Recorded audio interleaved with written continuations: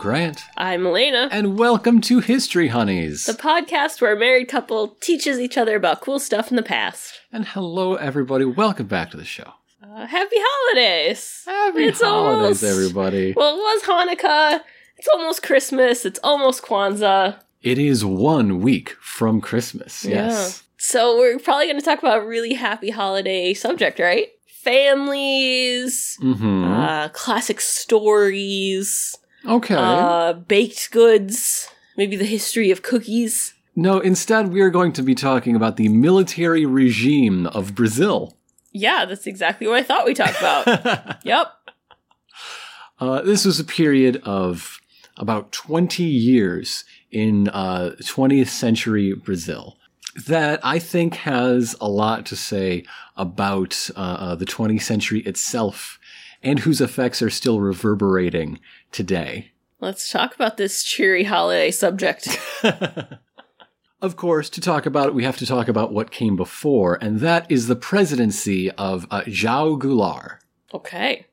I would like to have one big blanket apology to all of the Brazilian Portuguese speakers listening. Yeah. Yeah. Because you're going to do bad, aren't you? I'm going to do so bad. I'm going to try my best. But João Goulart, better known by his nickname Django. Django. Yeah. Yeah. Was the last president before the military regime. His political career started when he was elected to the state assembly and then the Chamber of Deputies. That's like the lower house of the national legislature in Brazil. And he rose to national prominence when he was appointed Minister of Labor by Vargas, who was then president, earlier dictator of Brazil. Mm-hmm. He got deposed and then ran and won. In the face of right-wing factions trying to organize another coup, there are a lot of coups in the history of Brazil. Love those coups. Goulart regulated the lending industry and doubled the minimum wage before stepping down. 6 months later, when Varga committed suicide, he gave Django his suicide note. Oh. He was the guy he trusted with this sealed envelope, like, when I die, open this. And then when he opened it, he's like, oh, that's why these were so close together, these events. So, I was going to say that would be very odd if, like, he knew. Yeah. Like, dude, I'm going to kill myself. Here's my note. Mm-hmm. That's just awkward. Yeah, how do you say goodbye in that conversation? See you tomorrow. Actually, no, I won't. No. You have to have a lot of faith in someone, though. Like, have them be the person you trust. A very, very trusted person. Yeah. So then Brazilian politics had this huge shift. It was the first time in a long, long time that Vargas hadn't been in the picture, right? Vargas founded a lot of political parties. Two were the PTB and the PSB, the Labor Party and the Social Democrats. Mm-hmm. They decided to come together and have a shared ticket and nominate Django as a vice president. And they won. So he's vice president now. Okay. In the 1960 election, they tried the same thing, and Django did win the vice presidency, but their shared presidential candidate did not win. Yeah. In Brazil, they were elected separately instead of as a unified thing. The president that won was Jânio Quadros. Okay. Quadros was this populist who ran on a platform of just getting rid of all the old names, clearing house. He was the kind of guy that campaigned carrying a broom. He's that guy. Oh, the Brother Where Art Thou guy. You know, he turned out to be a KKK member. I feel like that's a bad omen, like... Just because of your favorite movie. Yeah, carrying a broom is not a good idea. This is why we don't own a broom. We have a Swiffer. Swiffers have never hurt anybody. They just scare dogs sometimes. Yeah. Sorry, Mo. Especially those wet ones that squirt. Oh, God. She would have a heart attack. Or she'd try to lick it. So as President Quadros, he cut government spending, got a whole lot of new loans from the IMF, and steered toward neutrality in the Cold War. Like, he would visit Cuba and give Che Guevara a medal while also decrying, Soviet expansionism in other areas of the world. Mm-hmm. He was a guy that tried to be everything to everybody. Like, this is the 1960s. There's a lot of decolonialization in Africa. And he's like, yeah, good for you, newly independent African nations. Have some aid, have our support. He was also a supporter of the apartheid South African government. Just trying to play the field. Yeah. Yeah. All of it. Internally, his attacks on the bureaucracy, trying to clear them out and also bypassing them by giving a lot of presidential decrees. All of these things left him without a lot of friends. Yeah.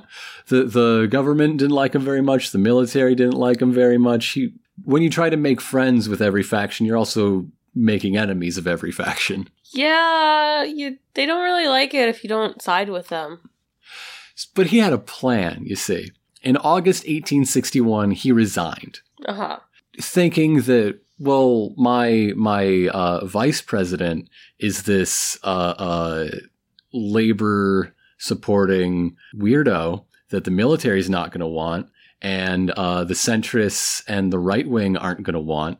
And hey, I won a popular election by a lot. Oh. Somebody is going to stand up and sweep me back into office with, I'm just going to wait and see who my friends are, and I'll have this support and this mandate. And it did not happen. No. He resigned, and that was it. They're like, okay, bye-bye. Bye. Like I said, João Goulart was accidentally president of Brazil. Yeah. Now, instead of bringing Quadros back in, like was his plan, instead the powers that be just limited the powers of the presidency. Mm-hmm.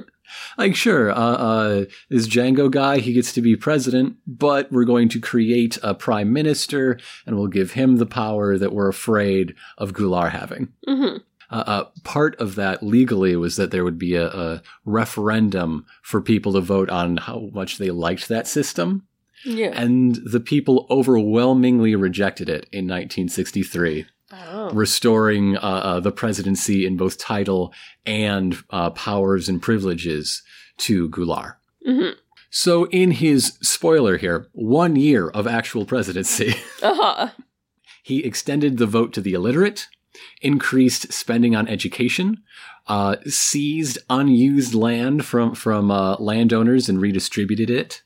And he required profits made in Brazil to be invested in Brazil, rather than just siphoned out of the country by multinational corporations and investors. So they had a law that was actually like, if you can't read, you can't vote? Not anymore. Yeah.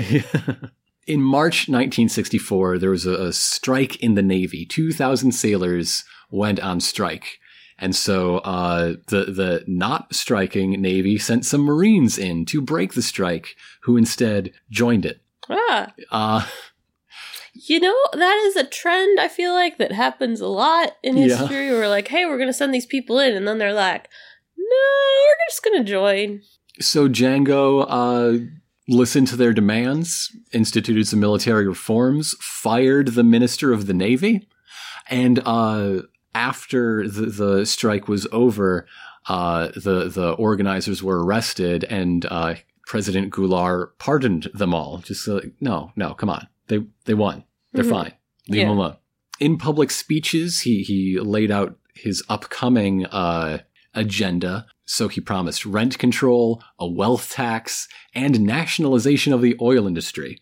Oh. So here we are in the context of Cold War Latin America. Mm-hmm. And though that all sounds like the first steps to a socialist dictatorship, at least it does to people who have a vested interest in saying it sounds like the first steps to a socialist dictatorship. Yeah. Yeah. So in 1961, as soon as Goulart was sworn in as president, the IPES, the Institute of Social Studies and Research, was founded. If you're confused by the acronym is based on the Portuguese name. Oh. Yes, that's why there's different letters. That makes sense. Yeah. They're just getting creative and they don't want anyone to know their secret code. Well, it was kind of a secret thing. They were a think tank founded to organize and support right-wing movements and ultimately remove Goulart from office. Mm-hmm. Financed by the United States under President Kennedy. Of course. With support organized through American Ambassador Lincoln Gordon. Mm-hmm.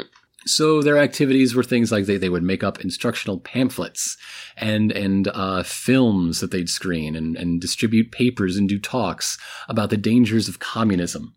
And a lot of focus on its destruction of the family and traditional values. They were reaching out a lot through the church and through women's groups and social groups and families. Mm-hmm. They also sought a lot of foreign companies to invest in Brazil.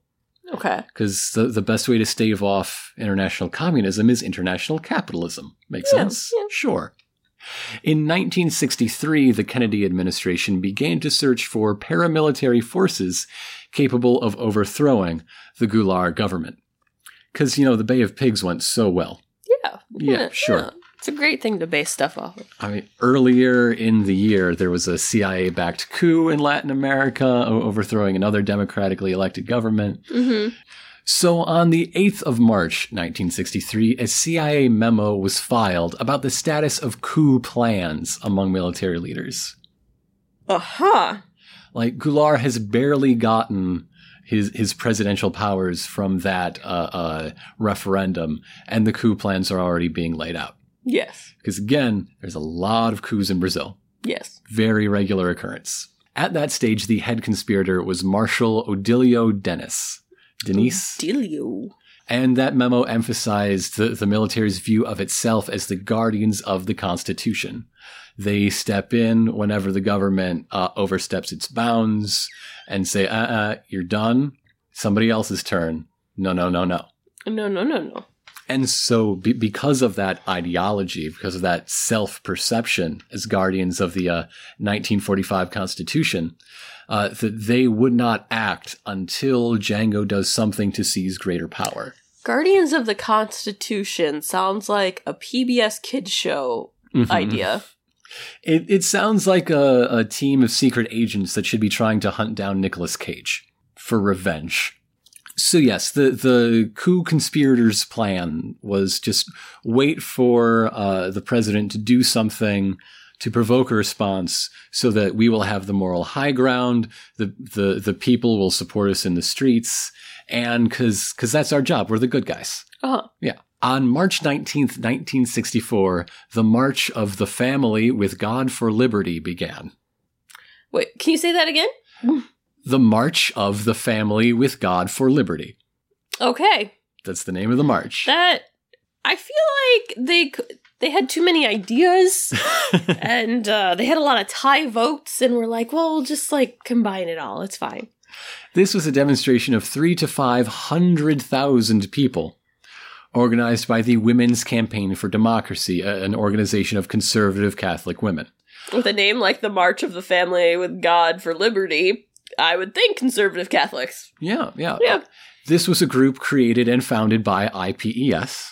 Mm-hmm. One of their tactics was to create a whole lot of groups with a whole lot of names for these groups to present the anti-Goulart movement as this broad base across demographics, across classes, across ethnicities, and cultural backgrounds. Now, the relevant CIA documents from this time are still classified, but unclassified correspondence does acknowledge U.S. intelligence involvement in support and organization of street rallies, bringing together churches and businesses and other interests to the anti-Goulart umbrella.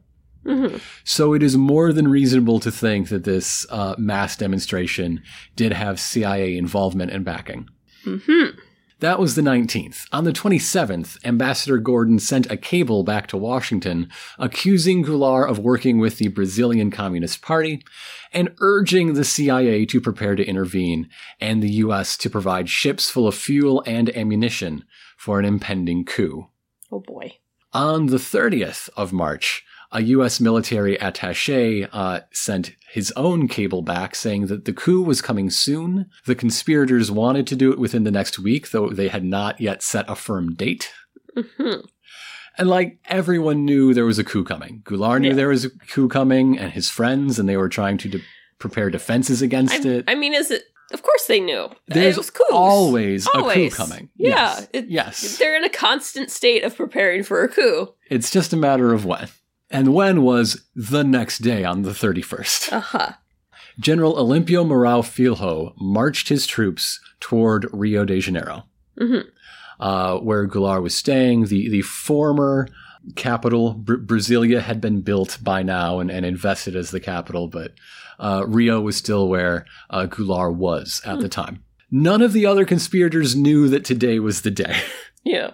One, General Cruel, just refused to join and said, this is the wrong time.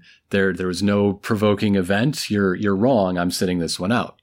Another general tried to stop him twice. Oh. Just like, hey, no, please, no. Even without support, Filho's troops continued ahead through skirmishes and through barricades. At 10 p.m., General Cruel, the one who just refused to take part, he called up the president. The two of them were friends. Cruel was a godfather to Django's children. They were close. Yeah. And so he had a list of demands that would keep him from adding his troops to the coup. I'm pulling for you, buddy. This is what you've got to do to keep me on your side. Mm-hmm. They were to fire the Minister of Justice and his chief of staff, and to outlaw the Workers' General Command. This was an organization, an advocacy group, a huge one for labor rights and for workers. Okay. Goulart's response was, quote, "General, I don't abandon my friends. I would rather stick with my grassroots. You should stick to your convictions. Put your troops out on the street and betray me publicly." Goodness. The guts, the gall. Yeah. This is when I decided that, forget objectivity, this is my kind of guy. I love him. Django's my boy. That's how you talk. If that's how you talk to somebody with thousands of armed people waiting for an order to march you out of your home, yeah, you're my dude.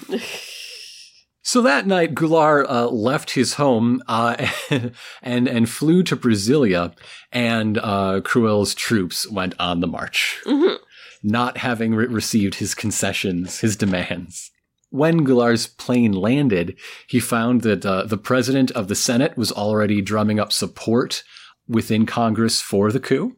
Mm-hmm. And that the generals that were loyal to him were not loyal enough to give, the order to fire on the other advancing troops. Like, nobody was such a believer in the Goulart cause or had any hope of winning enough to spark a civil war. Yeah. They were all like, the curtain has closed on you, dude. We like you, but you're done. Mm-hmm. So Django and his family fled to Uruguay, where he owned some land. He owned a lot of land. As soon as he took off, in fact, even before he left the country, the office of the presidency was declared vacant, which is technically against the Constitution. And over those that, people who want to protect the Constitution, over that 2-day coup, 7 people died.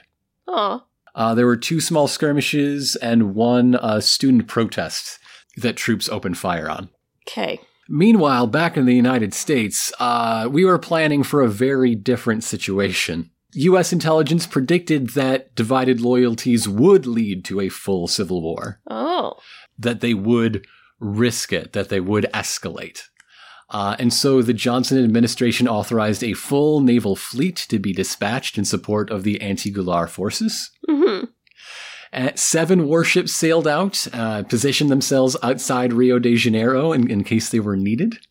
Mm-hmm. And in a warehouse in New Jersey, there were 110 tons of ammunition and tear gas, just waiting for the order for 10 cargo planes to lift and carry them. Uh-huh. They would be in Brazil in a day. Goodness. Never got that call. Yeah. Not needed. Well, it's just one of those things you're like, how many of those cargo planes are just like sitting around waiting for shit to happen like that? And while we contemplate that, we're going to take a quick break and be right back. Okay.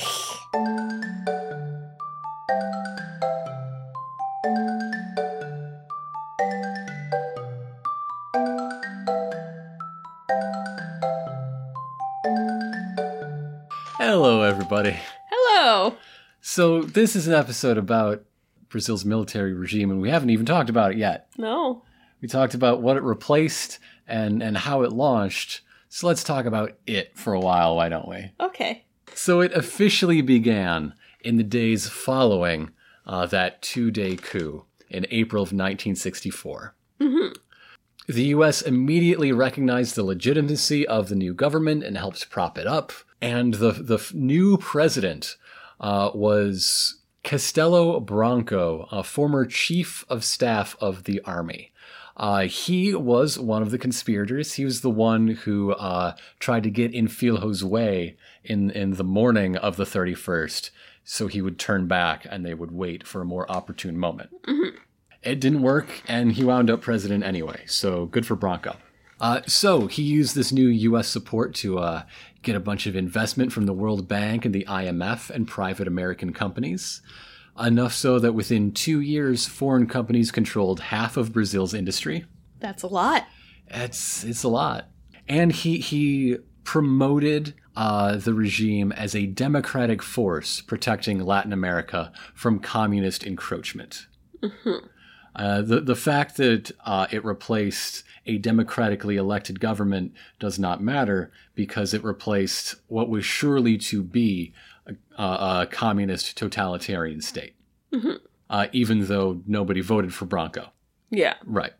He was sworn in after the passing of the first institutional act. These were acts of the government that redefined how government worked throughout the military regime. There's a lot of them. We're going to talk about all the important ones. Mm-hmm. Yeah. But the first institutional act gave the president authority to remove elected officials from office, dismiss civil servants, and revoke for 10 years the political rights of those found guilty of subversion or misuse of public funds. Great way to, purge your enemies. Yeah. Yeah. Now, Branco committed himself to being a reformer. That's what he always said, at least. And he believed in restoring civilian control once his work was done. He's like, hey, the military gave me this job, but I promise that I'm going to give it to someone who is elected. I'm only going to be president until the end of Goulart's term. Mm-hmm. Then opposition candidates won some major governorships in 1965. Ah. So the hardline branch of the military demanded that he annul the elections entirely, and when he refused, they threatened to do a coup. Yeah, because, we like coups. In exchange for preventing that, he got them to back down from the coup by adopting a more hardline stance on his own, rather than, have tanks in the streets to put someone in his place to do the same. So that brings us to the second institutional act, which abolished all existing political parties mm-hmm. and extended his term to 1967. Uh-huh. So now there are only two parties. There is ARENA, which is the acronym of the pro-military regime party. Mm-hmm. And then there is a designated opposition party. Okay. So everyone else. Basically. If you're not with us, you're against us. You're them. There are, of course, illegal political parties. Yeah. The Communist Party of Brazil never went away. It was just very illegal. Well, yeah, just because you say they no longer exist doesn't mean they're not there. Mm-hmm. That's a life lesson there for you, world. So some other things that Branco did during his, or should I say Goulart's, extended term.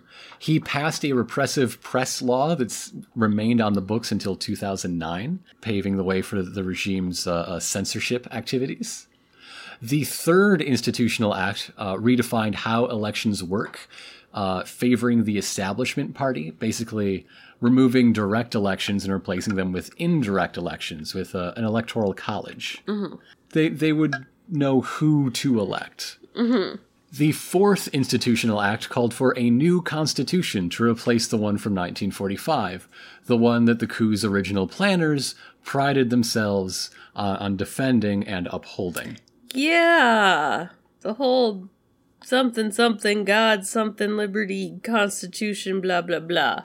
Something like that. It was a very long name. Well, that was just a bunch of Catholic women who wanted to protect their family against the godless communists. Yeah. 500,000 of them, in fact. Yeah, you know. After his term ended, he was killed in a mid-air plane crash. Oh. Like within a few weeks. It was very strange. That is very strange. Are there conspiracy theories about this? Not that I know of. But then there's a conspiracy theory about everything in there. Pretty much. So Branco helped select his successor, Arturo de Costa e Silva, who was Minister of War under Branco. He was a hardliner from the start. He needed no convincing. He needed no threats or massaging in order to pursue that wing's agenda. Mm-hmm. I mean, Branco promised to give over the presidency to someone elected by the people. He instead gave it to someone who was unanimously elected because of his selection in the National Assembly. Mm-hmm. Early in Costa e Silva's administration, a police officer shot a student demonstrating against high food prices at point-blank range. Ooh. The student's friends carried his body into the legislature for identification and autopsy, rather than let him be taken by police and disappear. Yeah. His death sparked this greater student movement against the military government, and police chased and beat the people who attended his funeral. Oh. One congressman said that young ladies should protest the government by refusing to dance with military cadets. This was sort of the last straw for Costa e Silva in the midst of this uproar. And he asked the National Congress to prosecute that congressman. They refused. Yeah. And so that's the last straw, though, is like, my boys can't get any. I'm going to be very upset about this. More charitably, the last straw was that what's the point of being president if the legislature doesn't do what you say? Yeah, okay. And so he passed the Fifth Institutional Act, the most repressive of them all. The center of it is that the president could force the Congress into a recess, and in event of a recess, he would get all legislative powers. Uh-huh. Mm-hmm. That included the power to amend the Constitution, the one they just rewrote. Yeah. The Fifth Institutional Act gave the power to censor the press or any mass media that subverted political or moral values. Oh, anytime there's moral values involved, it's bad. Declared illegal any political meeting unauthorized by the police. Mm-hmm. And included the ability to fire any public servant, including judges and elected officials. Huh. So yes, there is a state-designated, completely legal opposition party, but the president can just fire anyone elected to Congress he doesn't like. Yeah. And if he doesn't like all of Congress, he can send them all home and just be Congress. Himself. Yeah. Also, judicial review was removed from presidential decrees. Then again, what are they reviewing against? The Constitution? The president can just rewrite that if he wants. Yeah. Yeah. Job doesn't need to be done. It's really redundant when you think about it. Mm-hmm. Costa e Silva died of a stroke just over 2 years into his term. You know, maybe if he calmed down a little, he would have been okay. He is remembered for laying the groundwork of the brutal suppression that followed, because he did not really have the time to enact it himself. No. So our next president we're going to talk about is Emilio Garzazzu Medici. He had previously been head of the secret police. Oh, good. That's always a good thing to learn. So with that, shall we say, professional interest, he went even harder against dissidents. So critics of the new regime just disappeared.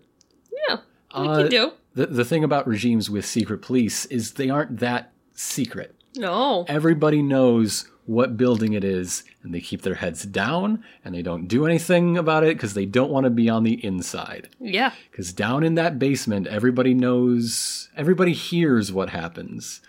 And it's hard not to believe when all these stories, all these rumors match up. The torturers were trained by American and British consultants. Of course they were. Trained in methods that included rape and castration. Mm-hmm. And plenty were just plain killed. It wasn't just torture.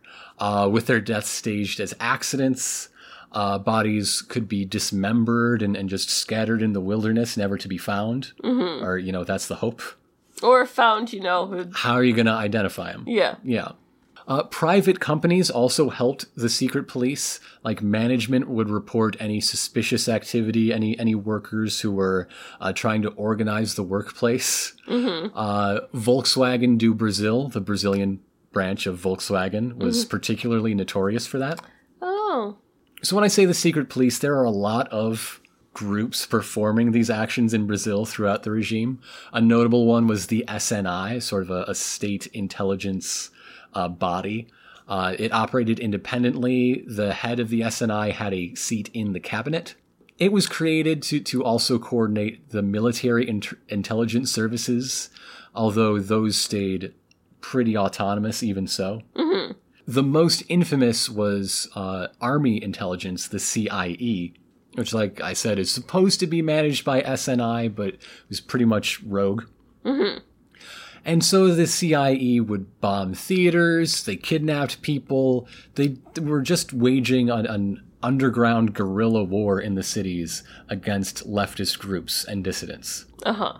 So Medici gets some good press, actually. He was president during the Brazilian miracle. This is 4 or 5 consecutive years of 10% annual growth. That is incredible. Uh-huh. That is, an economic miracle. The name is not wrong. Yeah. Of course, during this miracle, wages were stagnant. The minimum wage had half the buying power it did before the coup. Mm-hmm. 1/3 of Brazilians were making that minimum wage. Yeah. So this is growth for the wealthy and benefiting the middle class, but so much of Brazil is just left behind. And hopefully trying to get some work building the infrastructure projects that the government instituted. Highways, dams, a lot of beneficial projects, but it's not helping a lot of folks get by all the same. Yeah. And by now, nearly all the largest private companies in Brazil were in foreign hands and exporting their share of those profits to the US, West Germany, Japan. Yeah. Those are the big 3, but plenty of others besides. Medici visited President Nixon in 1971. And of course, Nixon famously had a tape record of all of his conversations. Oh, yeah. So we know that they chatted about ways to get rid of Salvador Allende in Chile. Mm-hmm. And were really interested in setting up communication between the Medici administration and Henry Kissinger outside diplomatic channels, where they don't keep records or audio tape of stuff like that. Yeah. Maybe you shouldn't talk about that on an audio tape. It did come back to bite Nixon. Like, come on. We know how that story ends. You learned your lesson. So after Medici served out his term, Ernesto Geisel was the next president selected by the military regime. Mm-hmm. He was the first not to be elected unanimously by the National Congress. The opposition party actually nominated someone else. Oh. Yeah. He was overwhelmingly elected, but not unanimous. Geisel was from the Bronco side, right? He was moderate, and he tried to move the country, and succeeded, toward democratization, including ending Institutional Act 5. Okay. He welcomed back exiled citizens, and he set aside the presidential emergency powers. Mm-hmm. Even so, he was still the head of a repressive military regime. Yes. Who personally authorized over 100 executions of subversives. Yeah. And a few years before dismissing IA-5, that was toward the end of his term, in the beginning of his term, he used it to make this governor's election that went a bit too far toward the opposition, before they were sworn in, he changed the rules so that that was now an indirect election, so that they were just sending electors to an electoral college rather than directly electing their governors. Mm-hmm. So that Arena still kept those governorships. Yeah. While he was president, the oil crisis struck Brazil and everywhere else in 1973, ending the Brazilian miracle. In order to lessen the shock to the country, he opened Brazil up to foreign oil speculation and ran up a massive debt. By either the end of his presidency or the next, Brazil had the largest international debt of any country. Oh, boy. Geisel's administration also began Operation Condor. Have you heard of Operation Condor, dear? I've heard that name.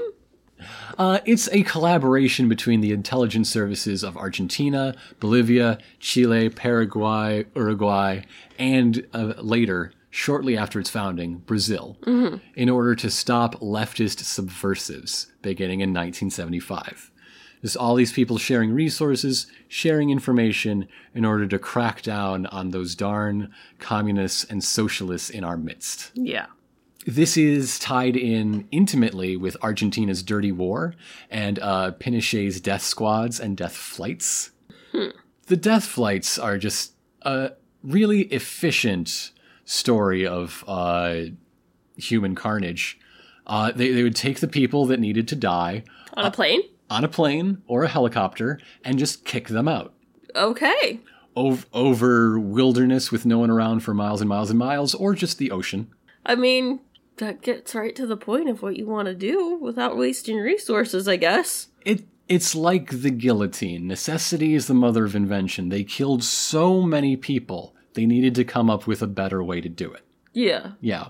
So during Operation Condor, there's an estimated 500 to 1,000 people killed or disappeared by Brazil. Again, talking about Argentina's dirty war, their estimate is between 7 and 30,000. That's a lot. To say that 500 to 1,000 is one of the less monstrous counts in this bit of international cooperation is a trip. Mm-hmm. So in 1978, Uruguayan military officers kidnapped some activists from their country and their 2 small children and kidnapped them to Brazil. Mm-hmm. This pair of Brazilian journalists followed a tip about that to the house where they were held. They knocked on the door and were arrested themselves until their identities checked out and they were released. Mm-hmm. So they published the story, and it got international attention, this huge outrage of like what is happening to these dissidents being taken across national borders. That's against the rules. And so all this attention kept those 2 activists and their kids alive. Mm-hmm. They served sentences in prison rather than being lost somewhere, wink wink, who is this headless, armless corpse in the jungle? Yeah. A surviving Uruguayan activist in 1993 said to the Brazilian press, part of like a 15-year retrospective on these internationally known events, right? Mm-hmm. That about 180 Uruguayans were kidnapped abroad, but the only survivors were that family. Goodness. In 1976, our old friend Django, former President Goulart, died in Argentina in his exile. The official cause of death was a heart attack. Let me guess, it wasn't. We don't know, because he was never autopsied. There was no investigation into the cause of death. He, his family, and his properties, we do know, were being monitored by Uruguayan agents throughout his exile under the auspices of Operation Condor. Newly released documents show plans and orders to have him eliminated. And all of this evidence that we have currently suggests he was assassinated as part of Operation Condor. Mm-hmm. Without, blood tests that were never taken, without exhuming the body and hoping there was some method of poison that would stay for 40 years. Yeah. Like, we're never going to know for sure. But the balance of evidence would suggest that Operation Condor led to the assassination of Goulart. Now, Operation Condor was given financial, organizational, and technical support by the CIA and Henry Kissinger. Of course. They even carried out operations in the U.S., not Brazil specifically, but Operation Condor as a whole. Like Pinochet's assassination of Ambassador Orlando Letelier with a car bomb in Washington, D.C. This ambassador was Allende's ambassador to America and loyal to that regime, and was sort of living in a exile in Washington, D.C., teaching at like a school for public policy. Pinochet didn't want to have that. He wanted him dead. Yeah. So the CIA knew this plan was coming, did nothing to prevent it, and in fact helped cover up Pinochet's involvement until all these documents were later declassified. Director of the CIA during that adventure was George H.W. Bush. Okay. So meanwhile, back within the borders of Brazil, after Geisel's term, his plan for a gradual return to democracy continued. His successor, João Figueiredo, passed an amnesty law in order to get this along. The amnesty law declared that nobody could be tried for political crimes committed for or against the military regime between the years of 1961 and 1978. So all you exiles that have, warrants for your arrest for plotting against the government, you're safe. You're fine. Also, I, the second president who got the job after being head of the secret police, am also fine. Yeah. We're all fine here. We're all square. We're all good. They're not going to come after you. You're not going to come after me. It's a healthy compromise. It also allowed the creation of new political parties. ARENA was disbanded. New political parties rose up in its place that had the same agenda or different agendas. Like, not everyone was coerced into supporting this regime. Some people believed in it. A lot of people believed in it. I mean, just look at all of the people who profited so much off the Brazilian miracle. So that brings us to 1985, when Tancredo Neves was the first civilian elected president since the dawn of military rule. He never actually served as president because he died from a tumor between being oh my God! Between his election and his swearing in. Did Brazil really just have like a curse put on them or something? Like becoming president just means you're gonna die shortly. So the first civilian president to serve was the man elected as vice president in that election, José Sarney. Sarney's successor, Fernando Collor de Mello, is the first directly elected president since Quadros. And that was in the early 90s. Okay. So why are we talking about this? Why are we talking about this? Tell us. Put this into perspective. I decided to do this a few weeks back, last month, after Brazil's most recent elections. Which is really bad, right? We are 2 weeks from the inauguration of Jair Bolsonaro to the presidency of Brazil. Yeah. On January 1st. He's really bad. That's what I've heard. You're right. Okay. Tell me why he's bad. During the coup, he was 9 years old. He graduated from the military academy as the democratization process was beginning to take shape. And in his rhetoric, in his beliefs, he lionizes the military regime as a golden age of prosperity and order. Oh, God. Overall order. He believes that torture is legitimate. When asked about the regime, he says, quote, "The error of the dictatorship was that it tortured, but did not kill." Oh, really? It did not. Apparently he didn't see the numbers. Part of the story of Bolsonaro taking power is wide, deep, and long, just massive corruption, investigation, and scandal, just gutting the Brazilian federal and state governments, right? Part of that was the 2016 impeachment process of then-President Dilma Rousseff. He voted pro-impeachment, and he dedicated his vote to the military officer that tortured her back when she was a dissident during the military regime. Now, he's not just a fan of the home team. He's also a supporter of other South American dictators, saying that Pinochet didn't kill enough people.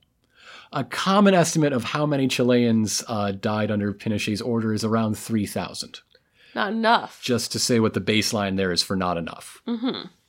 In the 90s, Bolsonaro was this weirdo, basically, that people would call up for TV and radio interviews just to poke him and see what wild, ridiculous thing he would say. Mm-hmm.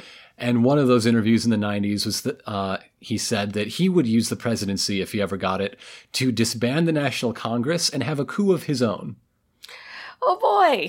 In the 2018 campaign, he said that he's grown since then and changed his mind, and that any legitimate ruler of Brazil should be directly elected by the people. But that's because he's worried people are going to do a coup against him. Motherfuckers are just worried. So, in addition to the violent, like literally violent homophobia and transphobia, the racism, the increased austerity, and frankly fascism of Jair Bolsonaro, these are the elements of the military regime that are being carried forward into the next presidency of Brazil. Well, with that, we're going to take another quick break. And we got so many letters this time. So many.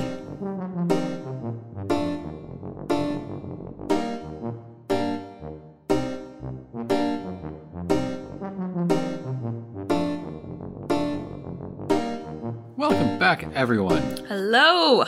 Like I said, we have a big old pile of mail to get through. You guys got busy over the past, 3 days, especially. It's all that holiday break. Yeah. Yeah.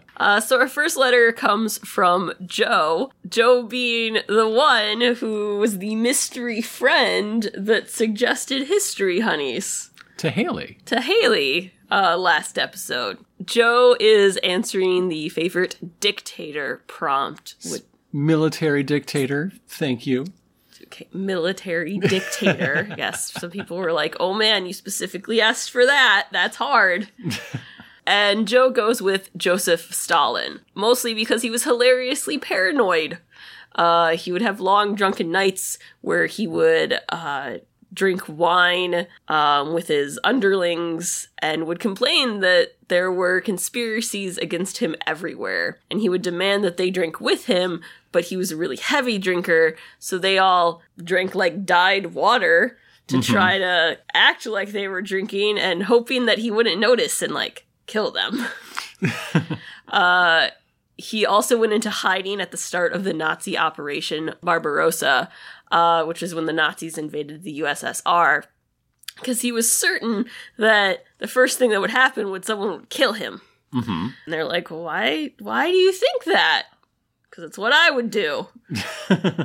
And also that he wouldn't let anyone into his room ever out of fear of assassination. This probably actually led to him dying because he did have a stroke, and since no one came to check on him, they couldn't help him because they were all too afraid of being killed. He was such a pretty boy, though. Yeah. Joe also sent us some more pictures of Muffin, the cat. Lovely. Yeah, so thank you, Joe. Thanks, Joe.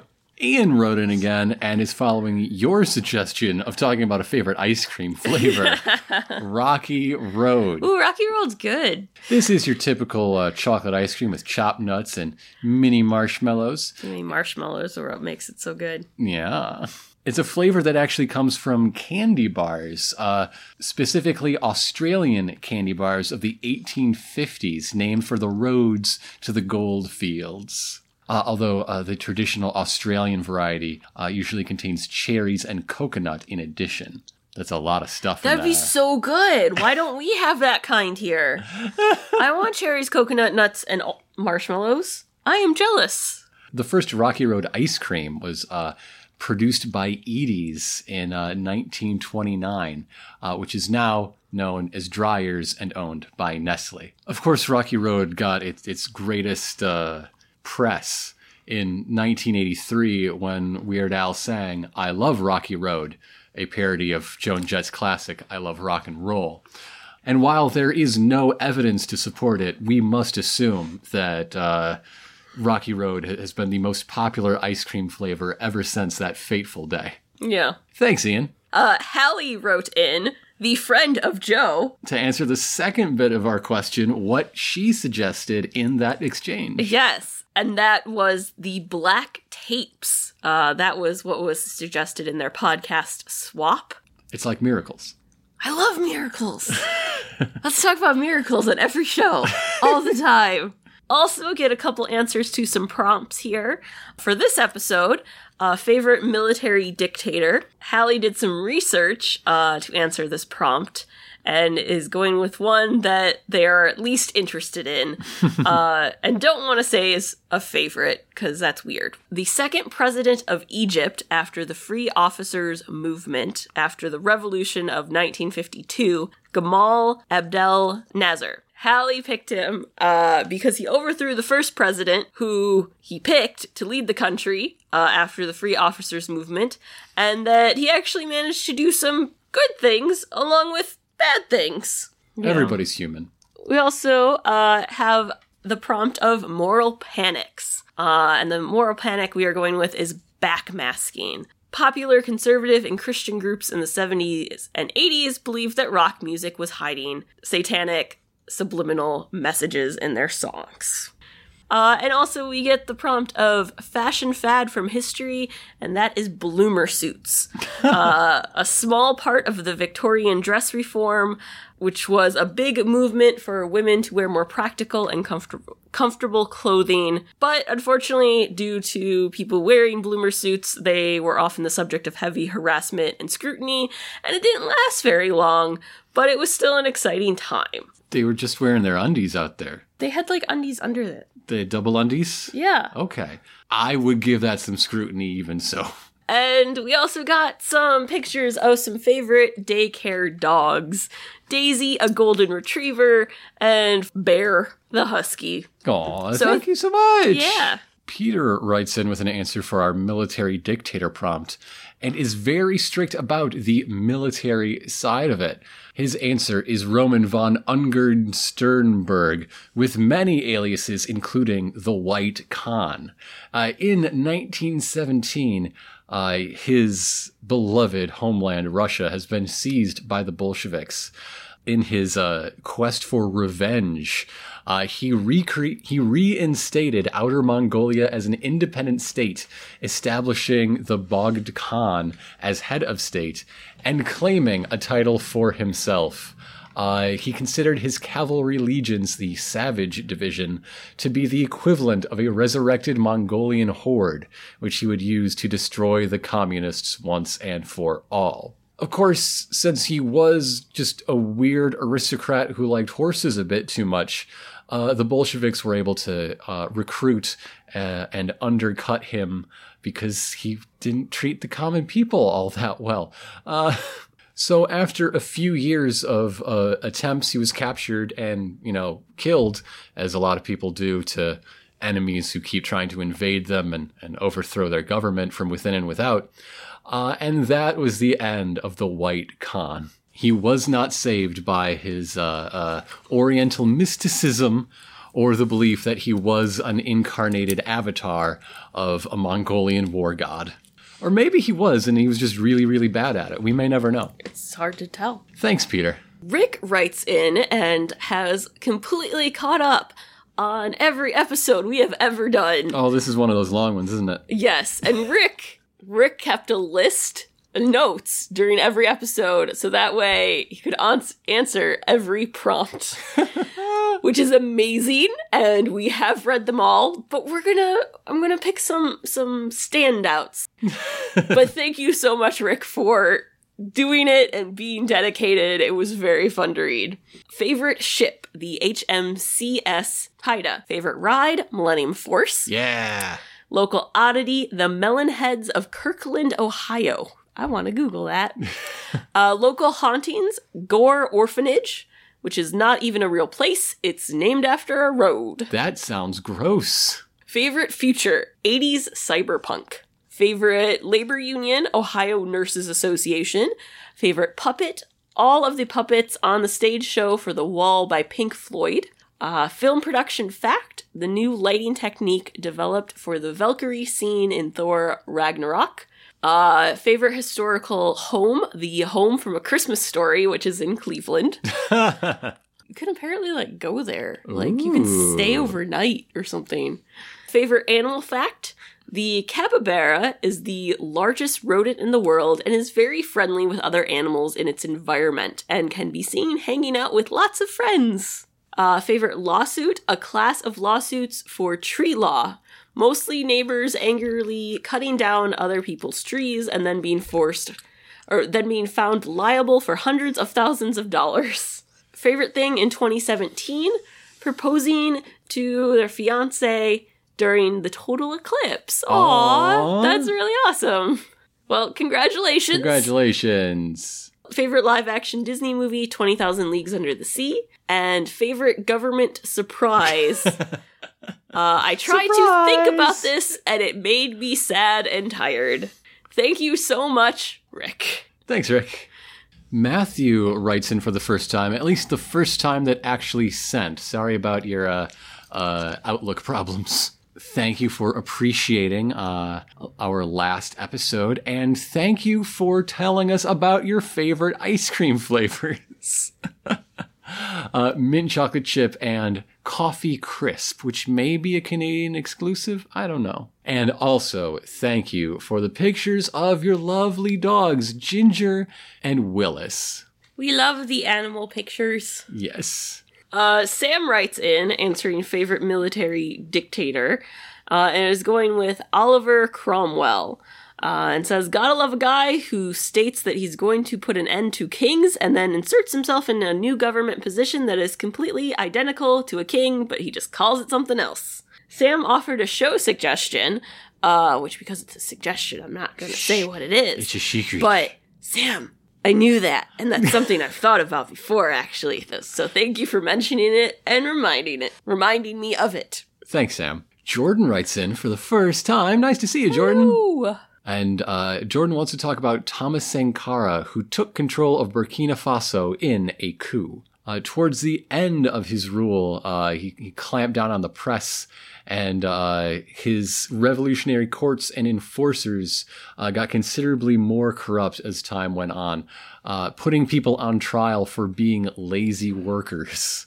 But in the beginning, things seemed nice. He emancipated the serf class and redistributed land, taking it from the feudal landlords that had forced them to work upon it. He vaccinated 2.5 million people in a week. He banned some patriarchal practices, even including a requirement that at least 5 women had to be part of any president's ministry. He was assassinated in a coup that followed, killed by the middle class, the landlords, the Ivory Coasters, all those who power had been disrupted by his reforms and his later repression. A week before he was killed, he said, famously and perhaps prophetically, while revolutionaries as individuals can be murdered, you cannot kill ideas. Thanks, Jordan. James writes in, answering several prompts.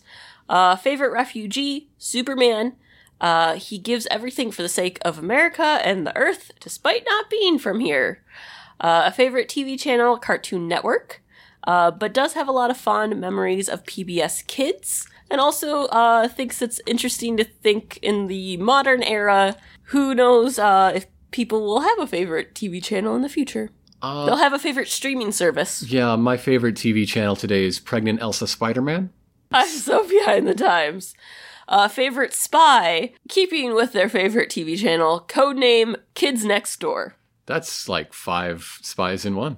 Yeah. Least favorite, but undoubtedly most interesting treaty, the Treaty of Versailles. I think it's, no, James thinks it's interesting because it is a major contributor to World War II, which itself was a globe-changing event. You could say that, I guess. And even at the time it was happening, some people didn't like it. Something bad my government did. James is from the US and doesn't have a shortage of options to choose from. but is going to go with something out of left field that they recently learned about. Cyprus is an island nation in the Mediterranean that is currently partitioned between the country of Cyprus and the almost universally unrecognized territory of the Turkish Republic of Northern Cyprus. The only country that recognizes Northern Cyprus is Turkey itself, and that's because they invaded it and took over the land of Northern Cyprus. Despite the fact that this went against the treaty establishing Cyprus as a country, and despite being the only real government that could intervene, the US did nothing to stop Turkey and in fact encouraged the invasion because Henry Kissinger did not want Cyprus to fall under Soviet influence and trusted fellow NATO member Turkey with preventing that. Favorite military dictator, Muammar Gaddafi. James says from what they've read and from what they understand, he seems like an interesting guy, but his methods were, not the best and had lots of enemies. But at the time, it seemed like he maybe cared about his people.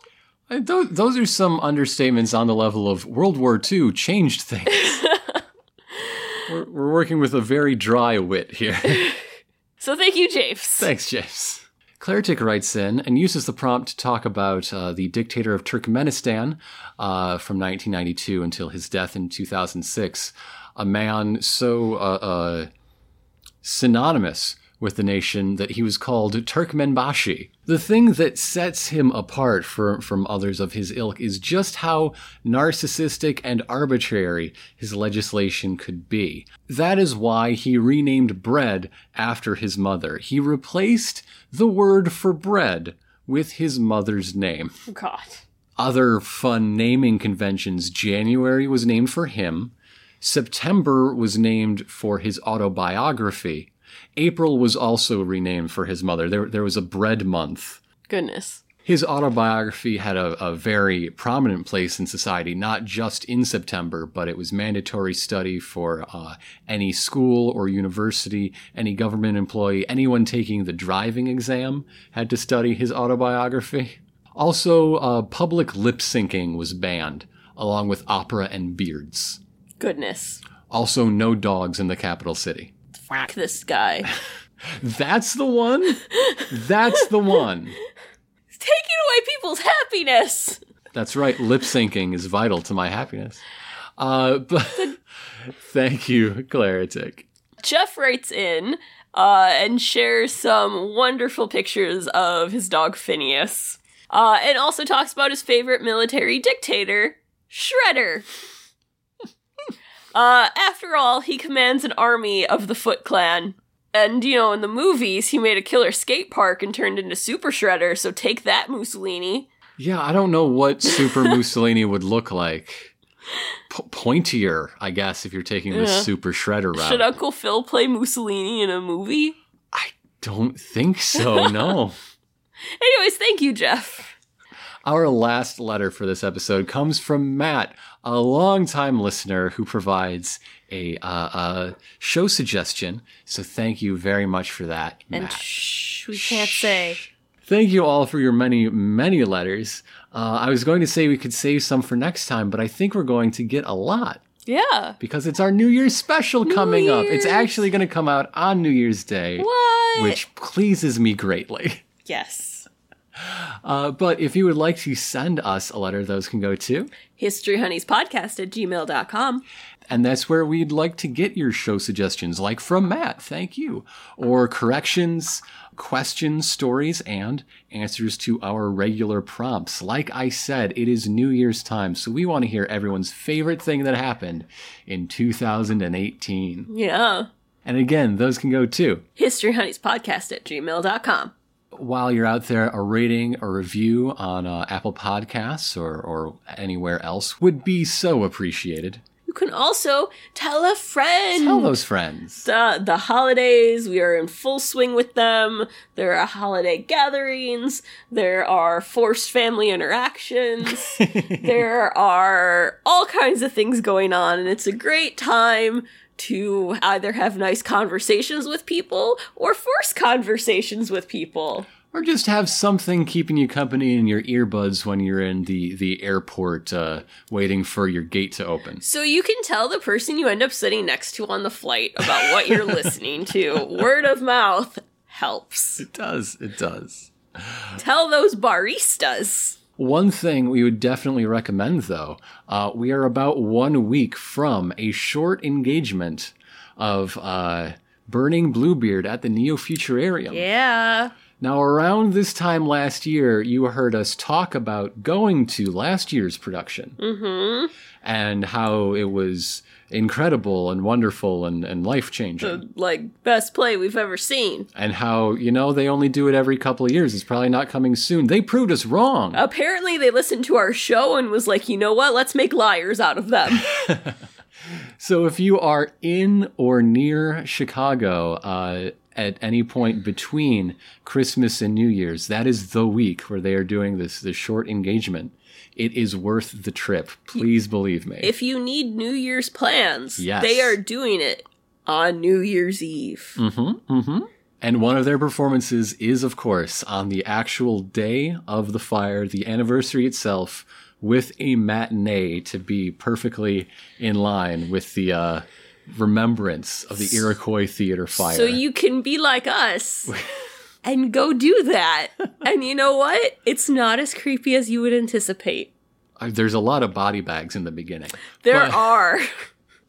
This is not a play for the faint of heart. If you can't handle stories of lots of people dying, what are you doing listening to our show? Yeah, I wonder why you're here, but maybe don't go there.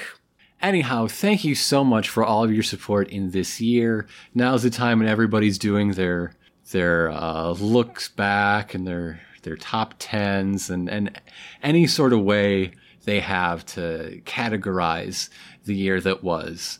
2018, the year that lasted about 3 years. Yeah. Yeah. And I'd like to thank you all for sharing it with us. Thank you. And been a good ride. And we're going to start off the new year together, and I'm really looking forward to that. Yeah. I'm Grant. I'm Elena. History's better with your honey.